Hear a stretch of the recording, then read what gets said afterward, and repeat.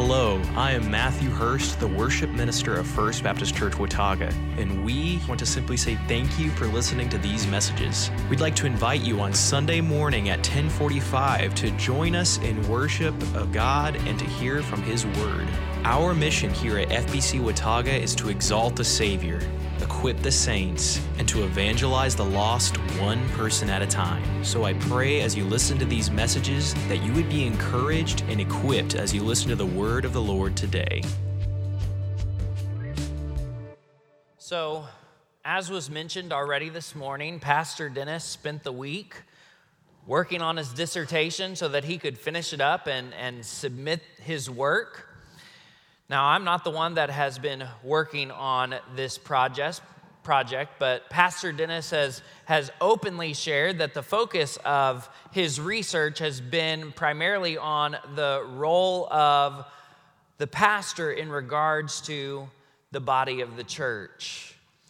And his primary focus, his primary claim, is that the pastor is not just the under-shepherd of the church, but that because Jesus is the head of the church, the pastor is also a member of the church. The pastor is also part of the body.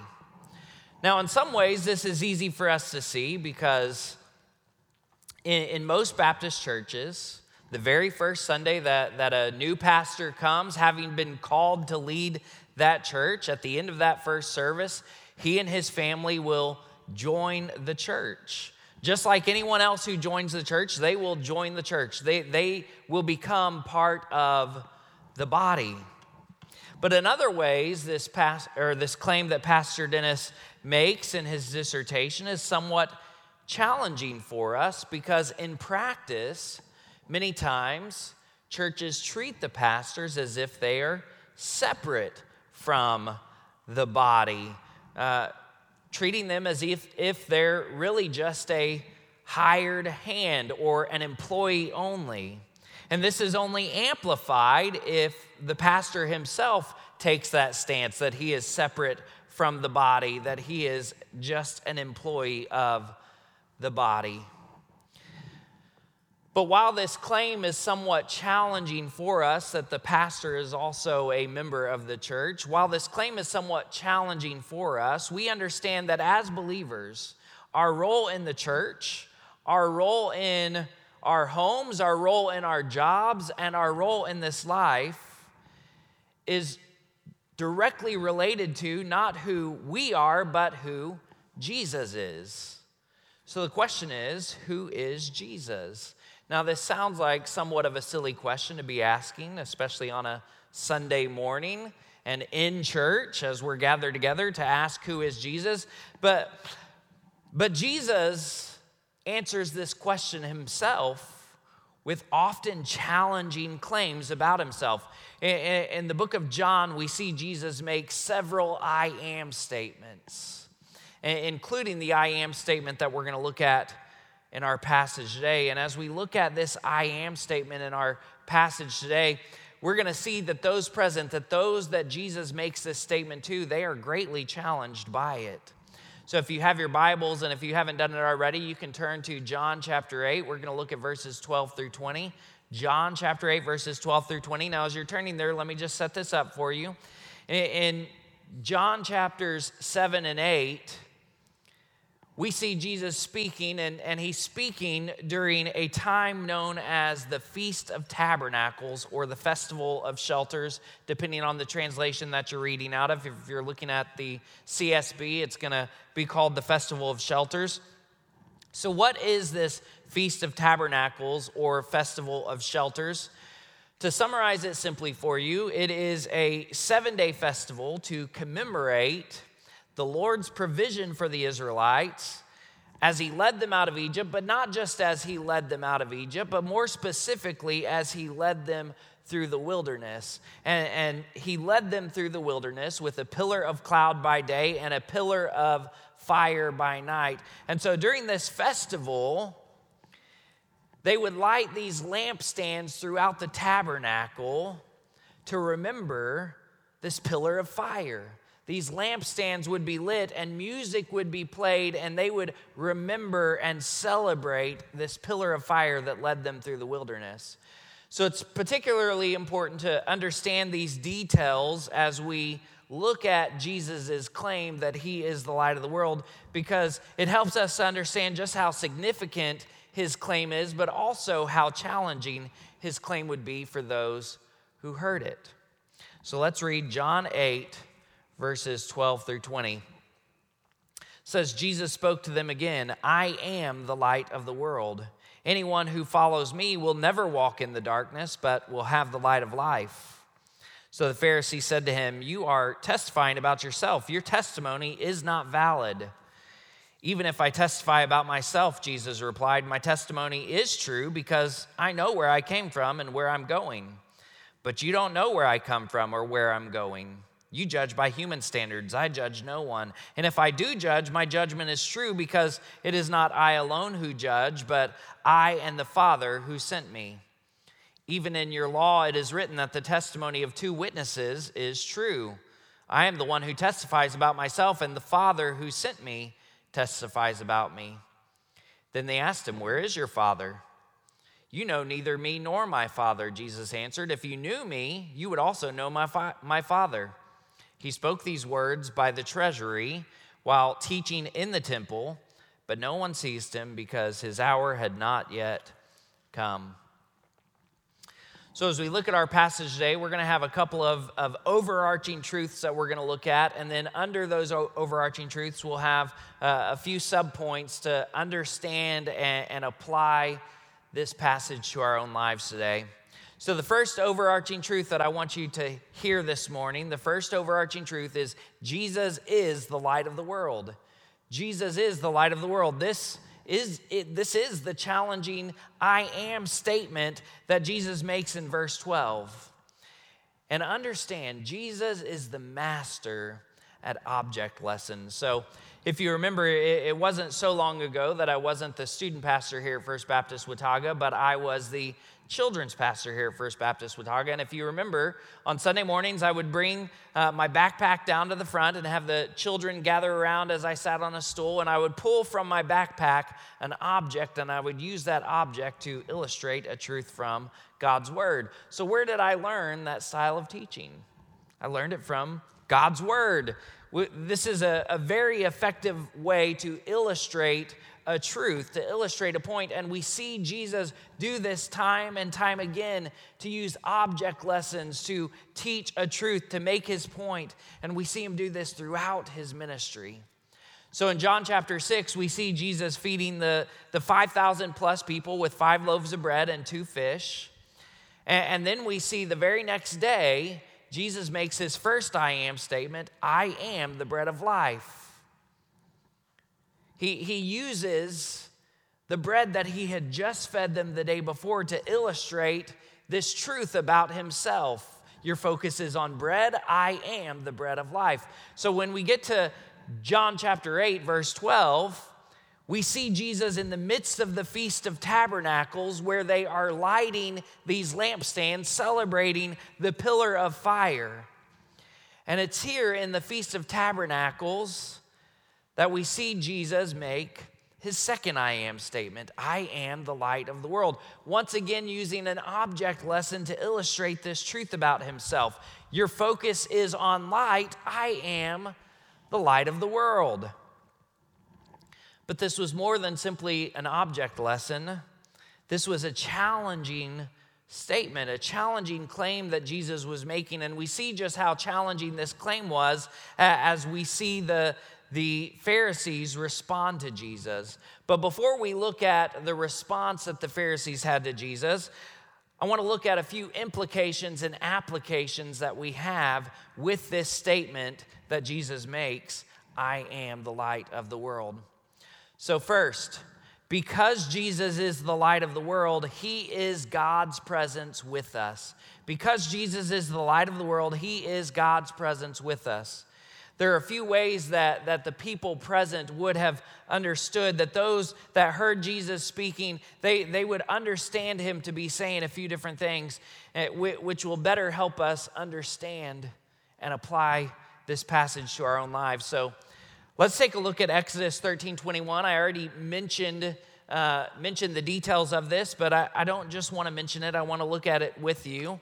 Exodus 13:21 relates to the Feast of Tabernacles. Exodus 13:21 says, "The Lord went ahead of them in a pillar of cloud to lead them on their way during the day, and in a pillar of fire to give them light at night so that they could travel day or night." So if you're taking notes, I want you to underline those two words, the Lord. Because what I want you to understand is that for the Israelites, the pillar of cloud that went before them in the day and the pillar of fire that was leading them at night, they didn't understand this to simply be a provision of God for them. They didn't simply understand this to be something that God had provided for them to lead them. The Israelites understood that this pillar of cloud and this pillar of fire was a manifestation of God's presence with them. They understood that when they were walking in the wilderness, they were not walking alone. They understood that it was the Lord that was leading them. And so this is why they are celebrating during the Feast of Tabernacles, not simply because the Lord provided to them a pillar of fire, but that the Lord provided himself to them, his own presence to them in this pillar of fire.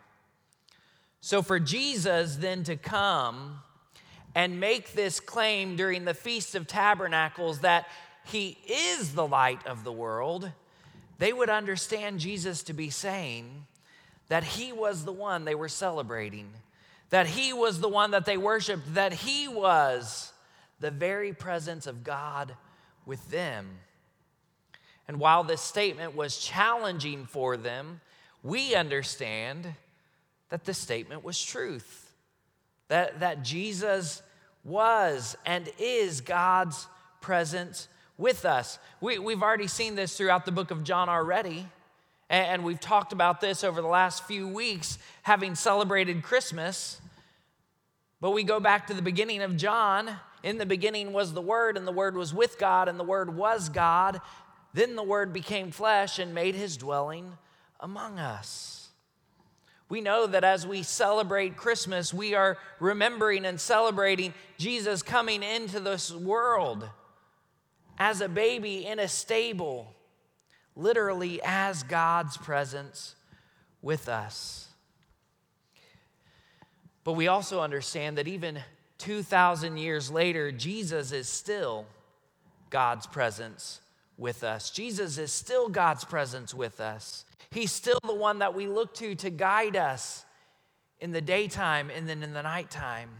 He's the one that we look to guide us in the good times and in the hard times. He's the one that we look to guide us when it seems light out, but also when it is dark around us. And because Jesus is the light of the world, we can say with full confidence, even today, Jesus is still God's presence with us. So let me pause and ask you right now, is there an area of your life that you're looking for guidance? Is there an area of your life that you would say, man, things just seem dark right now in this area? And maybe because of the world and because of the week and because of the last year, you would say everything seems dark right now. Would you be reminded this morning that Jesus is the light of the world, and he is God's presence with you in the midst of the darkness? So Jesus is the light of the world, and because Jesus is the light of the world, he is God's presence with us. Second, because Jesus is the light of the world, he is God's salvation for us.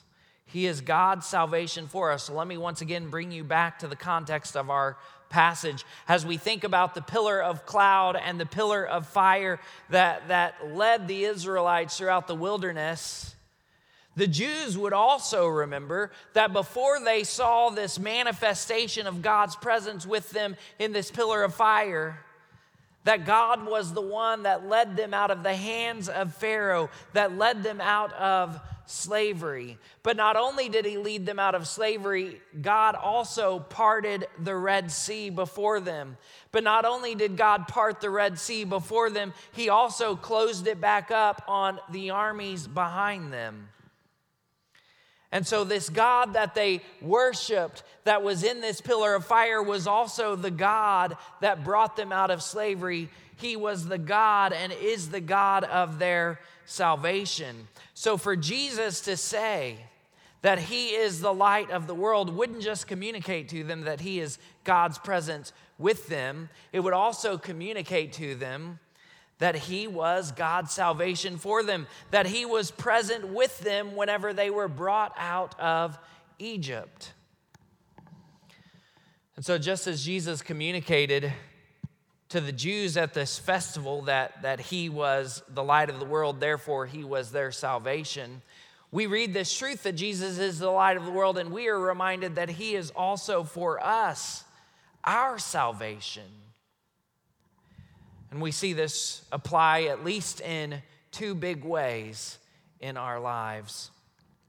First, this is applicable to us when it comes to the predicament of our sin. When it comes to the predicament of our sin.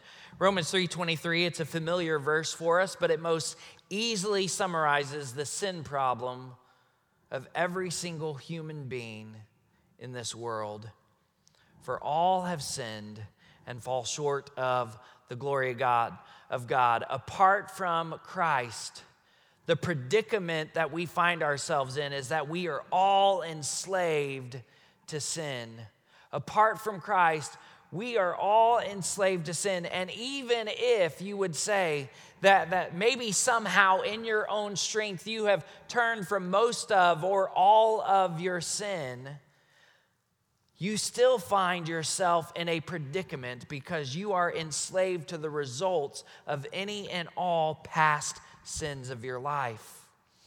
And the primary result of our sin is that we are separated from a just and holy God. Apart from Christ, we are separated from a just and holy God.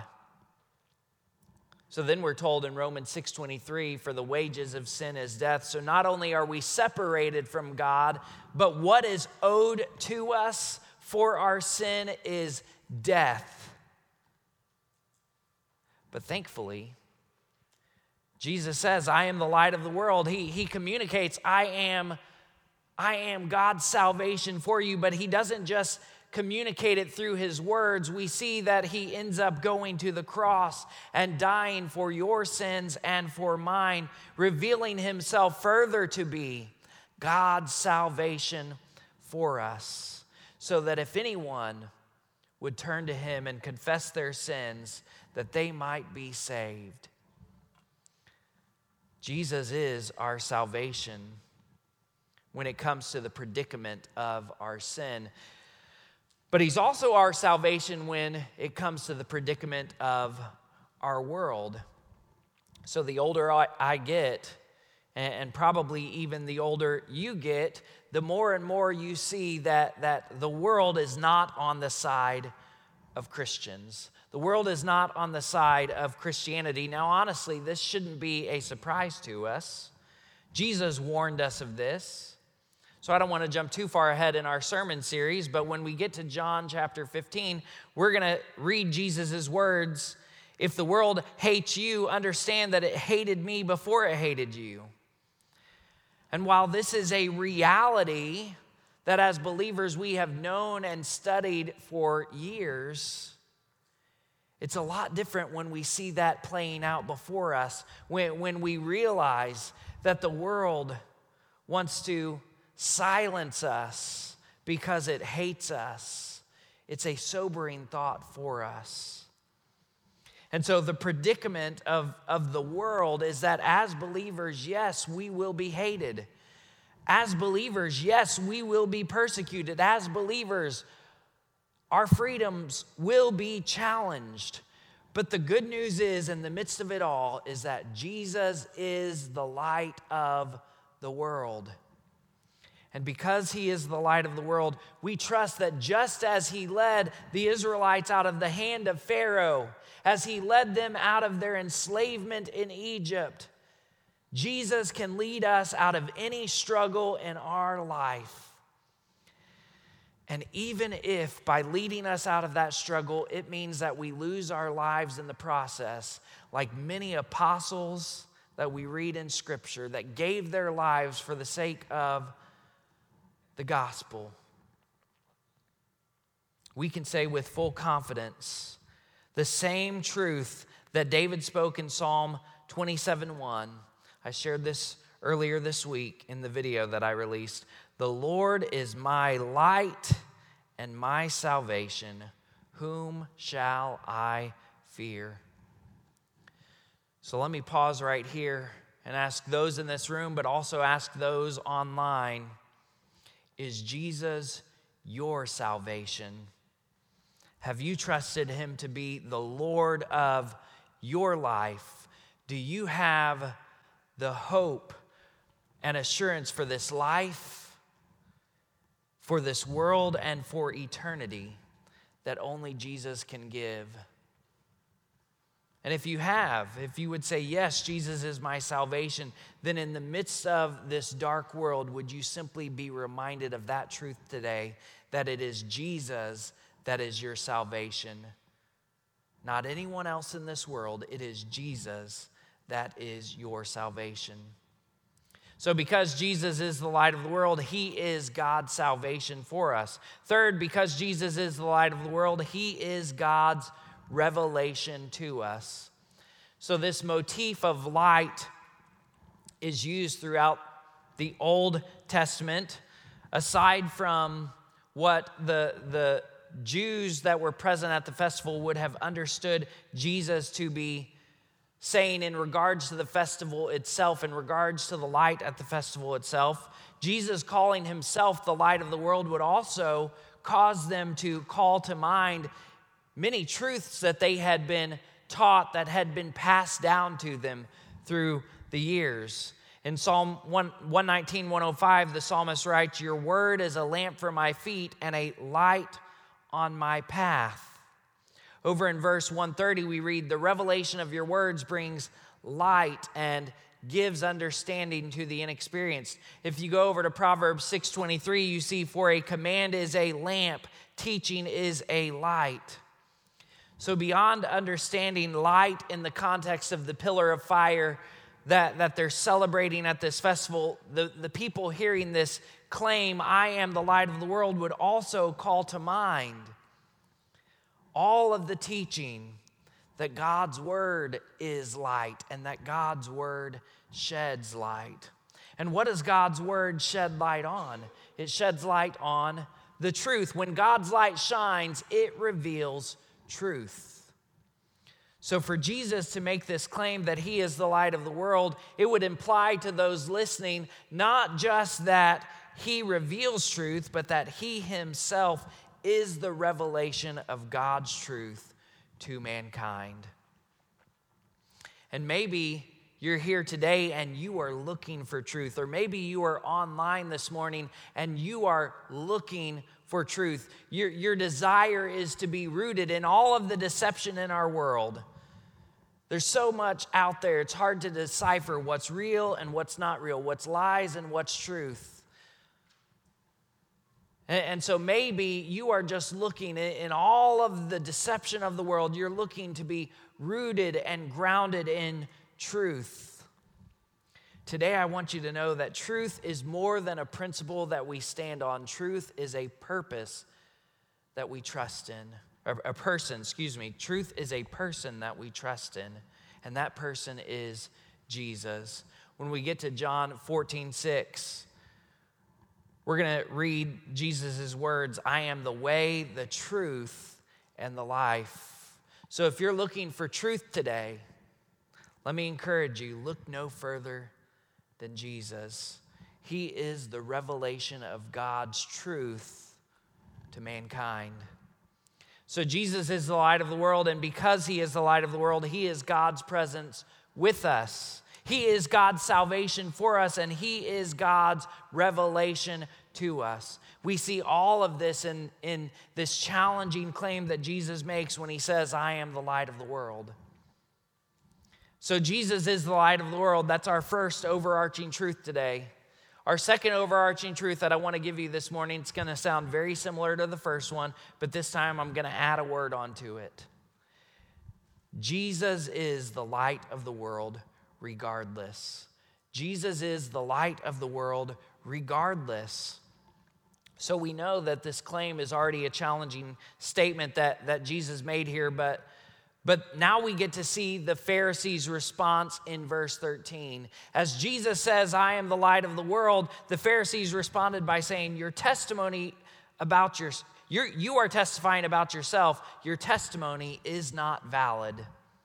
In other words, Jesus makes the claim, I am the light of the world, and the Pharisees say, no, you aren't. No, you aren't. Now, we already saw the idea of having more than one witness back in John chapter 5, verse 31. And so what Jesus says in John chapter 5, he basically says again in our passage today that his testimony about himself is legitimized by his Father's testimony about him. In other words, he's saying, it doesn't matter what you think or say, I am the light of the world regardless. My testimony is true regardless. So let me give you some practical applications of this idea presented in this conversation that Jesus has with the Pharisees as he kind of makes this claim, I am the light of the world regardless. First, even when the world tries to replace his light, he is the light of the world regardless. Even when the world tries to replace his light, he is the light of the world regardless. How does the world try to replace his light? Simply put, the world tries to replace his light with false lights, with false gods. So Jesus doesn't come right out and say it to the Pharisees that they are worshiping false gods. But what we read him say in verse 19 is that you know neither me nor my Father. Now, how can this be? Here they are at the Feast of Tabernacles, celebrating and remembering this pillar of fire that led them through the wilderness, this light that led them through the wilderness, celebrating and remembering what God had done for them. And yet Jesus is saying that they don't know him or the Father. And whether they realize that this is what they were saying or not, Jesus is telling them, you don't know the God that you are celebrating at this festival. You see, unfortunately for the Pharisees, tradition, religion, and self-righteous works had become false lights and false gods for them. Sure, they worshiped God with their lips, but in their hearts they worshiped these false lights, these false gods. Somewhere along the way, they had lost sight. They had lost sight of the true God that their traditions were created for, and they ended up placing a greater value, a heavier weight on the actual traditions themselves. And religion today is still a false light, a false God in our world. When we look to traditions, when we look to religious rituals, when we look to ourselves to be our Savior, then we are looking to false lights. We are looking to false gods.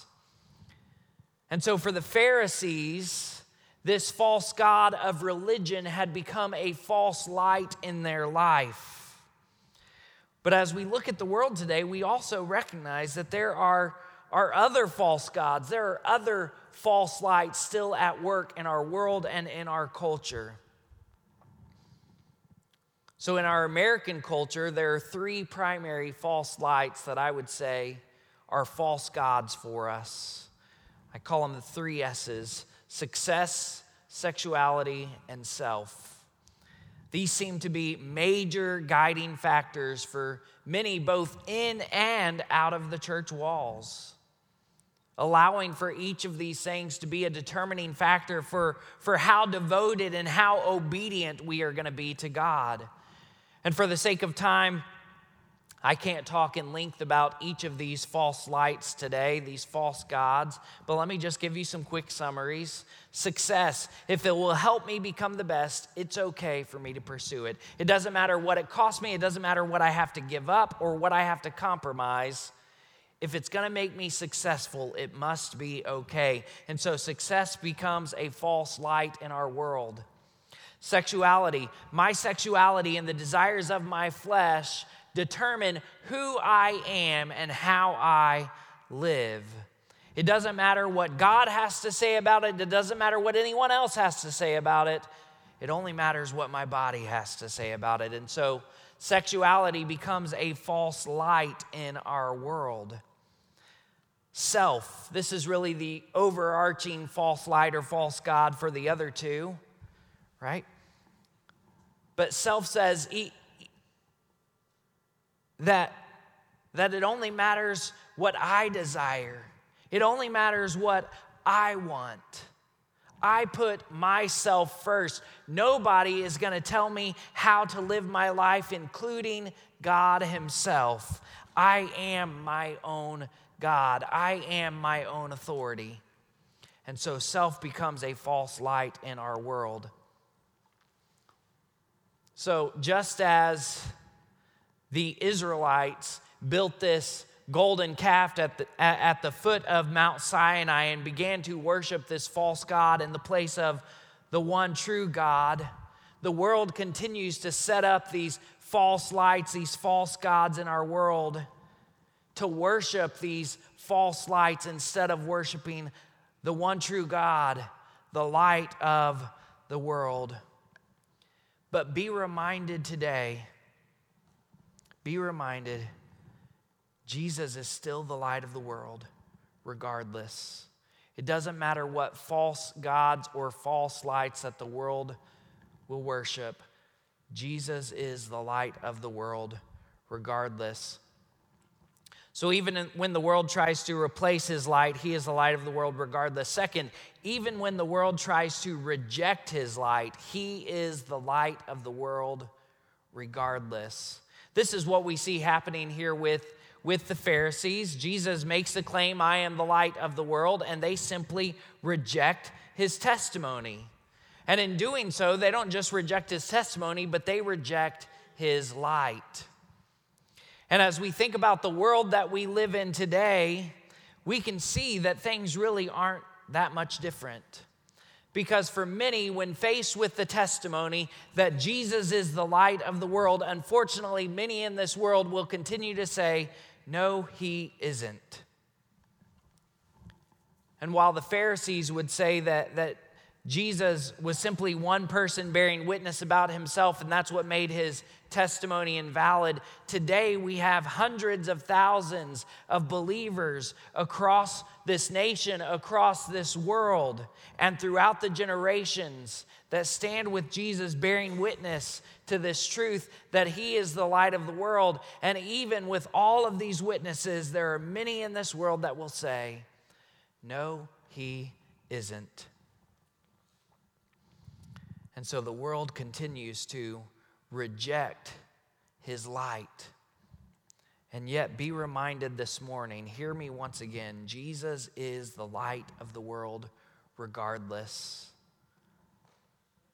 So now let me make this a little more personal, because when it comes to your life and when it comes to my life, it doesn't matter what the world has to say about it. It doesn't matter what anyone else has to say about it. When it comes to our own lives, it only matters what our testimony says about it.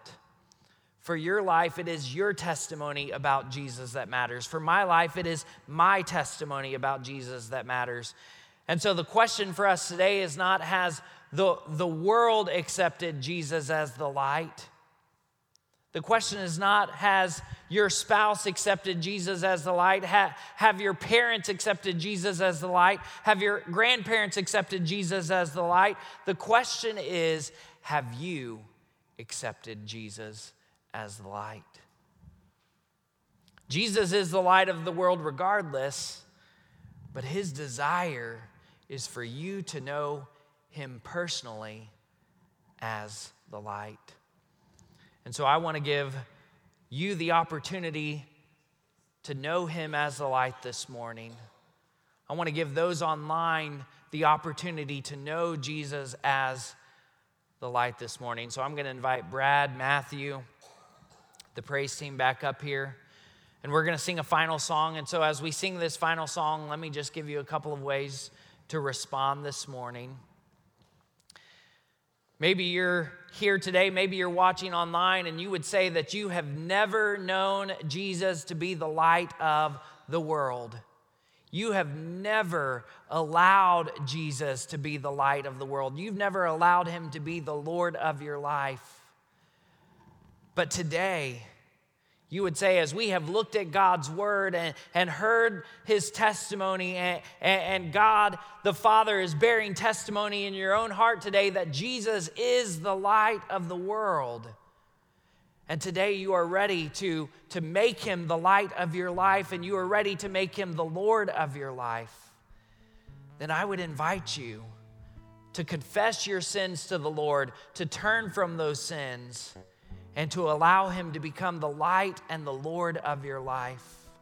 If that's you, I would invite you to make a simple confession this morning. Jesus is Lord. Jesus is Lord. And if that confession is true with your mouth, and it's also true in your heart that Jesus is now the Lord of your life, then the good news is that he's also now the light of your life. And if you've made that decision today, then we would love to know about it. Reach out to us. Let us know. If you're watching online this morning and you've made that decision, let us know. Let us know on Facebook. Go to fbcwatauga.org/connect or /prayer. Send us a message. Let us know that you've made this decision so that we can rejoice with you and follow up with you. But maybe you're here today, maybe you're watching online, and you would say you are just burdened by the darkness of this world. Today, would you just be reminded once again, Jesus is the light of the world, and would you just allow for the peace that we receive from that truth, that he is the light of the world? Would you just allow that peace to overcome you this morning? If you need to, confess those things that are burdening you to the Lord. Confess whatever it is that's dark in your life or dark in this world that's a burden to you. And just experience the truth that Jesus is the light of the world this morning. Would you stand with me right now? And let's go to the Lord in prayer. Dear Heavenly Father, Lord, we thank you for this truth that you are the light of the world. In this dark, dark world, Lord, we rejoice in this truth, knowing that you are God's presence with us, that you are God's salvation for us. Lord, we need your salvation in this life. And so we thank you that we can receive that salvation. I pray, Lord, if there's anyone here or anyone online that has never made you the Lord of their life, I pray that today they would receive your salvation by allowing you to become their Lord. I pray, Lord, that we would walk in this truth, that you are the light of this world, and that we would live with this peace, that you are the light of this world. Regardless of what darkness may come, Lord, we rejoice that you are the light of the world. It's in your name I pray. Amen. Hey folks, this is Pastor Dennis Hester, and I want to thank you for joining First Baptist Watauga through our podcast and hearing the message today. My prayer is that you were encouraged and uplifted by the preaching and teaching of God's Word.